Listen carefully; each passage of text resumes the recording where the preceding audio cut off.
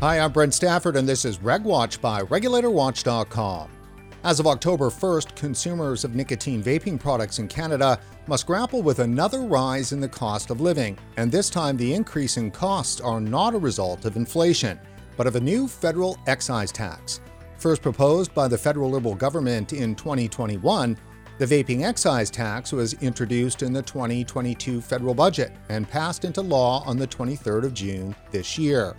The October 1st deadline created enormous challenges for the Canadian vaping industry as it worked to implement a hastily derived framework for the new excise tax, which now applies to all nicotine vaping substances manufactured in Canada or imported for use in Canada. The federal government gave industry just a little over 90 days to do what many say would be impossible, and that is to apply for and receive tax licenses, arrange for surety bonds, and a supply of excise tax stamps appropriate for vaping product packaging. Invest tens of thousands of dollars, if not more, into the purchase of tax stamps. Secure sufferance warehousing to allow for the stamping of imported product, and finally hope and pray that the stamps would arrive in time for domestic manufacturers to stamp products destined for sale starting October 1st. Needless to say, for each of these critical steps, the Canadian vaping industry was met with poor planning and government delays. Joining us today to discuss the tremendous impact that the Canadian government's new federal excise tax is having on the Canadian vaping industry is Daryl Tempest, Executive Director of the Canadian Vaping Association. Daryl, thanks for coming back on the show. Thanks for having me, Brent. Well, right off the top here, Daryl, please describe for us what exactly has happened to the Canadian vaping market as of October 1st. Well, I think your intro did great justice to the challenges that the industry faces. So the first is the unknown. So you talked about Royal Assent coming on board. So that 90 days to onboard the regime, the pressure wasn't only on us, it was on the infrastructure of the government to be able to supply all of those tools that you had spoke about to serve an industry that at end user, at consumer, is a little over $2 billion. The other thing that's interesting in terms of the regimes is that Canada has a sole source in order to produce these stamps. It's called Canadian Banknote. It's a private company here in Canada. So our stamps that were destined for us are also very similar to those that are coming from cannabis. So what you're having is great amount of unattributed demand that they can't track. So they needed data and modeling in order to be able to set the timelines. So if you look at the engagement, and I guess I could say it this way, Brent, I'm not new anymore. I've been around for some time now. But since S5 and bringing vaping products into regulation, true engagement for understanding for government with our industry has never happened. So they have made a lot of assumptions, mostly poor played and poor planned right now on their behalf, just because the tools that they said that they'd have ready for an industry to onboard are not readily available. People, for example, have their licenses but can't seem to log on to the site in order to order their stamps.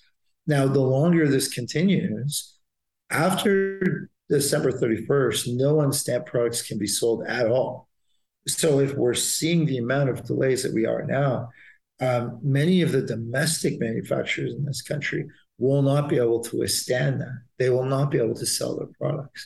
So it's going to do one of two things. It's going to shut down Canadian businesses and or open up for those to sell unregulated products, either whether they know it or don't. So, I mean, let's get to the crux of it, because it actually physically is the crux, and that is the excise tax stamp. And for everybody out there who's a vapor, you should be a former smoker. And so you're used to seeing, stamps on cigarette packages, and of course, as you mentioned, on cannabis and so forth.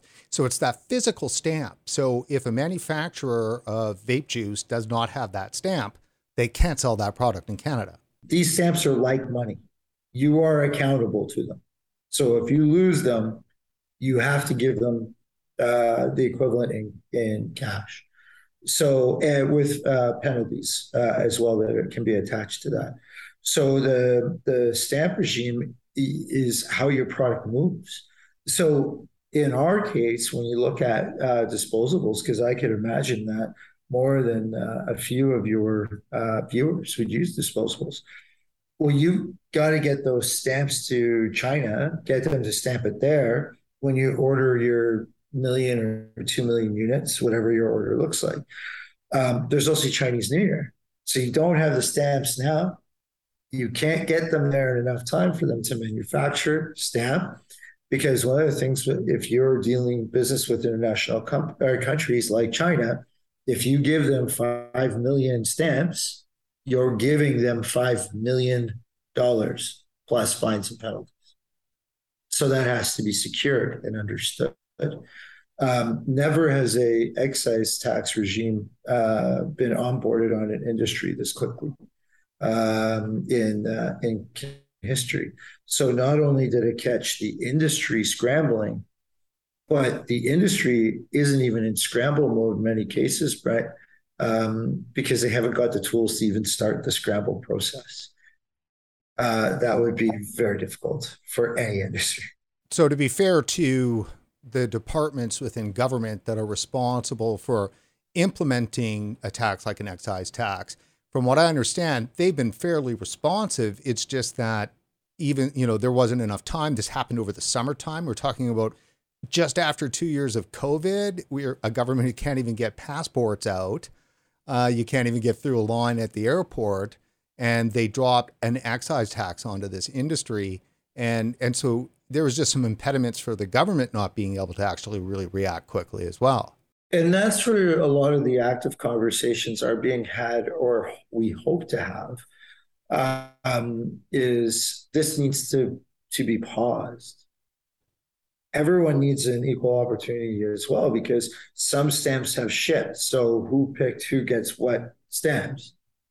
It's almost better now with Chinese New Year to ensure that our domestic manufacturers have their stamps for safe supply. And we've talked about safe supply, you and I, Brent, many a time.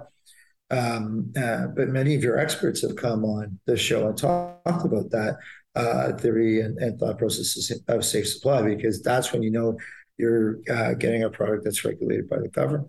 So we always called for that kind of system. Quality manufacturing to make sure that the products that go into consumers are safe. These are roles that government is supposed to play.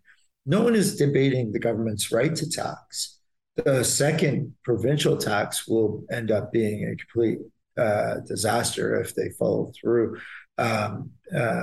There's a report that we've given to the federal government on what the impacts of this tax is going to be. But we can't even get to the impacts if the infrastructure isn't ready to onboard the industry. So we need to get the taxation right.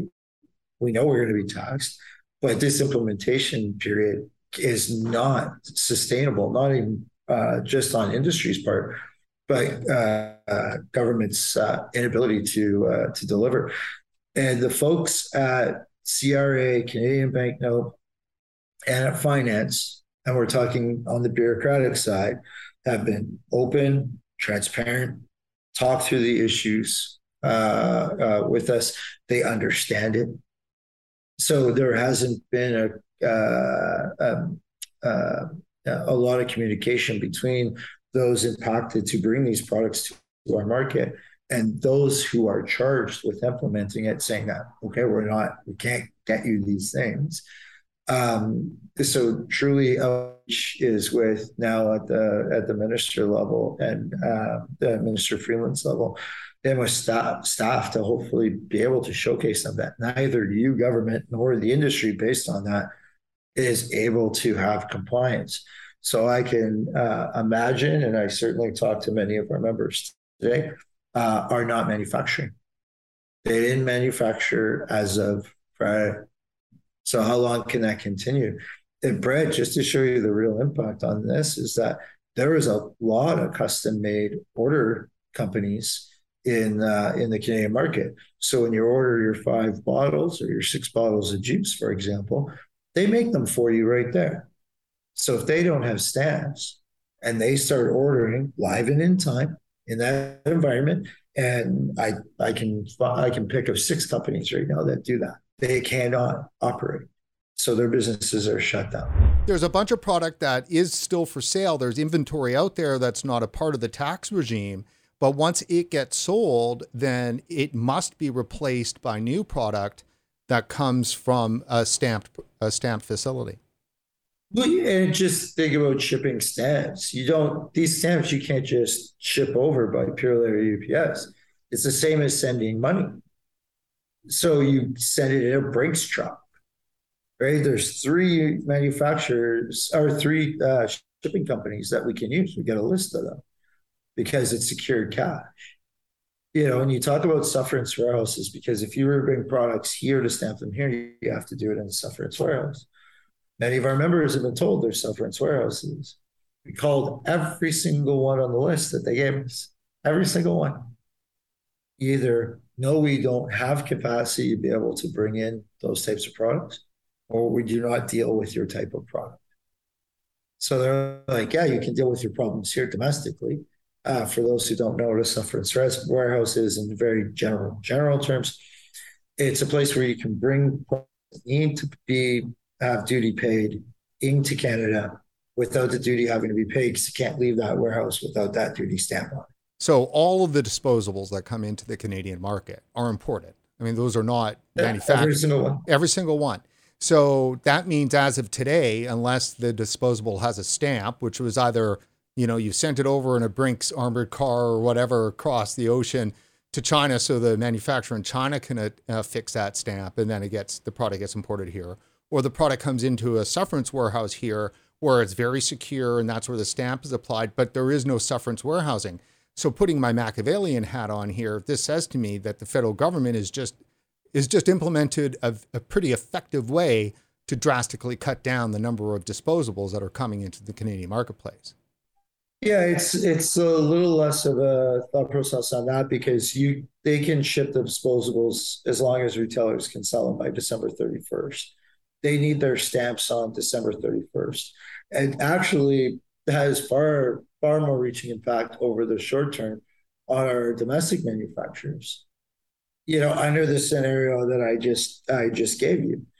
And it's even, if you want to really put some thought process into this, and these are the types of conversations I have with elected officials all the time, is that you're going to crowd the market with the product that you suggest is the problem, which is these sleek little disposable devices, which everyone says leads to youth experimentation.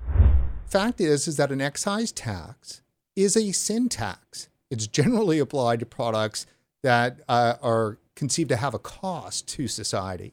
And that's a little bit different in this case, because this product is a harm reduction product, and millions and millions of people believe that it helps save their lives, as opposed to being something that costs society.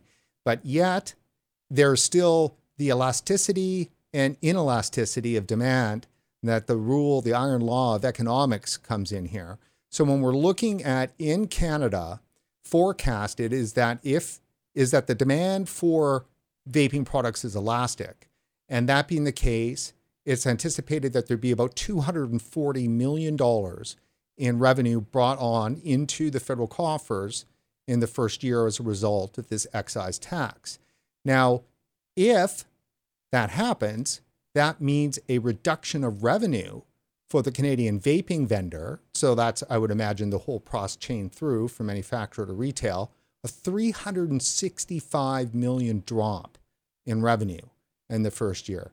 And then, as you were mentioning, when it comes to the province, if the provinces decide to jump on and tax with this excise system, well, that will mean an additional revenue of $396 million and a loss of vendor revenue totaling $609 million. It absolutely will decrease just from a pure economics point of view. That's what you talked about, is that, there's 1,400 jobs across this country. 1,400 businesses across this country that employ Canadians. It's an absolute destruction of that infrastructure. And, I find it ironic, Brett, it's going to be a destruction of the infrastructure that is the one where they have to be of age, a majority, to walk in. So let's go back even 2 or 3 years to the irony of that, which is we closed down the very access point that we crave in order to deal with youth experimentation with vaping. So a complete destruction of the retail arm. Your product categories will contract greatly. So the amount of products that Canadians can get contract a great deal. So you would be really, best case scenario, have access to convenience stores and a Vuse or a Juul type product within those channels. But for the independent retailers, for example, that's complete death. The other thing too is like over the short term, what about the revenue they wanted this year? We're trying to give them money. The money they so desperately need through what you just talked about, COVID recovery. You haven't seen big statements from industry in terms of taxation. It's realizing that this is the pathway that we have to go through to make sure that we can serve our customers and survive, to make sure that this category continues to grow. We should be here talking about what would be effective: vaping, gums, hypnosis, jogging, to get the other 4.5 or 4 million smokers in Canada off smoking. That should be the only conversation we're having. But what we're having now is that we can either have a bunch of underground supply, which we have a ton of in Nova Scotia, and we have a ton of growing like wildfire in New Brunswick. They're prepared. The black market is 100% prepared, and these guys are sophisticated. Like, let's look at the illicit cigarette trade, where 30% is illegal. Absolutely where we're heading. So there's 2 parallels that vaping can share with the world. The first parallel is taxes. Smoking rates go up. Nova Scotia is right there with the best live data in the world. We don't even need any more. And it was taxes how we figured it out. So smoking goes up and your black market absolutely thrives. And if you can make millions upon millions of cigarettes, you're sophisticated. Have people come back, people don't get sick, people don't die, there isn't rat poison. I remember that's what I always heard about illegal cigarettes when I was a kid. Oh, they're full of rat poison. Okay. Except for where's the dead people? So apparently not. It's just cancer. And that's the real point. So as we go through this, we need engagement from Freeland's office to pause this, to give the agencies and the bureaucracies support and time in order to onboard the industry all at once and to make sure that we have safe supply, we don't feed the black market. And the money that you had budgeted, the industry has everything in place in order to give you what you asked the industry for. So if you have 40 million units and you only get 500,000 stamps, even though that seems like a lot, how's 500,000 stamps and no promise for anything else? So we can't even forecast, Brent, that we can confirm with anyone that we will have stamps in February in order to sustain a monthly national need. So the clock is ticking. The clock is ticking to December 31st. Let's talk a little bit about some unfair competitive situations that would arise, because I would imagine at some point there's going to be some retailers out there that have a lot of stock that was stocked up before October 1st, and some retailers, maybe some very popular flavors that are already sold out. So there'll be a mix of some excise product, even within one store or store to store, a competitive advantage. Well, for sure. If you're shipping your product today from, say, a distributor to a retailer, it has to have a stamp today. So if you have a whole bunch, not everyone is engaged across the country. There's a lot of business owners who don't follow this or even know how to find us, to be quite frank, right? Because it's tough to advertise, so unless you go knock on every single door. But there's going to be a lot of products out there where some people have all kinds of it, but they can only sell till December 31st. So there will be competitive disadvantages in the market. The other competitive disadvantage is if domestic manufacturers can't make and ship their products, but importers can. So they can ship November 13th without stamps as long as the retailer sells it by December 31st. So that part is uneven as well. So then how many stamps do you ship, and how do you secure it? These are all global supply chain issues. I don't know if anyone's gone out to buy a car lately, but one of my buddies has waited a year for a car, and I can't find one for my family because I had one car and it was totaled. So if you look at the global supply chain, it's touching every part of us. So this tax, unless they decide to push cigarettes up even more, but then when it comes to disposable income, those with nicotine addictions, a good portion of them are mid to low incomes who can't afford those types of hikes. So we're really preying on more people who are also weakest, which is with addictions. Now, would 3 months of moving the deadline, the Jan 1 deadline, would 3 months make a difference? Well, you're guessing because you're guessing of when all the systems, the computer systems, the stamps are available, that the global supply chain is ready, like specifically China after the Chinese New Year. So those preconditions have to be in place in order to say, yeah, 3 months from there, then we can get it onboarded. So right now, my best guess estimate, I asked for a year, but I think working with government and they're mapping our industry and getting far more involved in understanding it, then I think it's 6 months. I think government still needs another 2 or 3 months to get done what they need to get done. And if we can rely on their completion, then we can most likely get there in 90 days from there. So on some of the great Facebook groups and so forth that are private for vape vendors and so forth, describe for me what the feeling and the mood is amongst the members. I think it's mostly probably what some of the viewers are going to take away from this interview, which is confusion. So some stamps shipped, some didn't. Some people say they're ready to go. Are they really? Am I going to have product?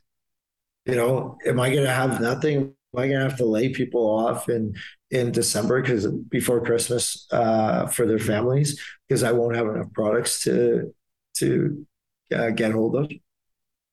I mean, these are heavy decisions. One thing about the industry is it really is made up of a lot of small entrepreneurs. Even convenience stores are like that. There's a lot of small entrepreneurs that have blessed Canada and helped build our communities with their support too, and what they've offered for the people in their neighborhoods. So these are a lot of like mortgages, foods, everything that goes along with it. So with the inability to be able to support that, the only way to do it is some people that sell cigarettes are just going to continue to sell cigarettes and hopefully more to make up for the difference, or start watching our category go heavy in the black market. And in and around the TVPA, when the TVPA came through, Brent, there wasn't really much of what the black market that you see today. This has solely been created around the design of policy decisions. So the black market, and let's call it what it is, criminals, are basing their decisions and their business decisions on the flaws within how the regulations are put together. It sets the market. So one or another market is going to get set. So currently in cigarettes, at best knowledge, I've heard it's much higher and it's coming in much higher. That we've agreed as a nation to split cigarette sales 70-30 with criminals. Some people are concerned that maybe vaping will no longer be cheaper than smoking, that it would be more of a parity with cigarettes. However, I'm not certain about that. Is vaping still going to be cheaper than smoking? I think if you look through it, it's still slightly less than smoking. It will be more than smoking if the provinces double up. I think really what we're trying to get to as part of this process is to talk about relative risk. This product should be taxed on its relative risk or something thereof, recognizing that this will have far less expensive impacts on society. We have to, as an industry, also understand the fact that we are only really to market 10 years old in any sort of scale way. So we have to acknowledge the possibilities that the outcomes are unknown. I have to do that all the time. But the impacts of smoking are known. So anything that pulls you away from that, hence relative risk. So there is no agreement in Canada, the relative risk between vaping and smoking. It continues to haunt us. It haunts us with flavors. It haunted us with our right to exist. And it's haunting us with taxation. Daryl, if the government could extend this deadline for implementation, like full implementation, like something like June of next year, is that enough time then for, and it's not even for the industry to provide and get things done. It's mostly for the infrastructure to service the needs of industry in order to properly implement this tax while still servicing customers and still saving lives. That's exactly it. So again, I go back to my point, which was in no way do we advocate for them not to have, or for our nation not to have a tax on vaping products. We certainly ask for a far more effective rate to meet the objectives. So what are the objectives? There should be only two objectives. The first objective is to get people off of smoking, to extend quality of life years lived. That's objective one. And objective two is revenue for the state. I've said a couple of times, we can't give the federal government our money currently to get our stamps, to sell products, to deliver on their commitments in their budget. So that's the two objectives. And whatever is successful in meeting those objectives makes for good policy. We've seen a lot of talk about taxation and what it's going to do and how the money's going to be deployed. Because I think it's a great idea to tax a product where you can take those dollars that you tax and put it in things like enforcement. Let's go after the people that are breaking the law. What I would say to finance is this. If I'm imagining I'm in their seat, is they made a lot of assumptions of what this industry is because they were put under the gun, because cannabis only deals, for example, mostly with domestic producers. So we have now come out as a very complicated industry.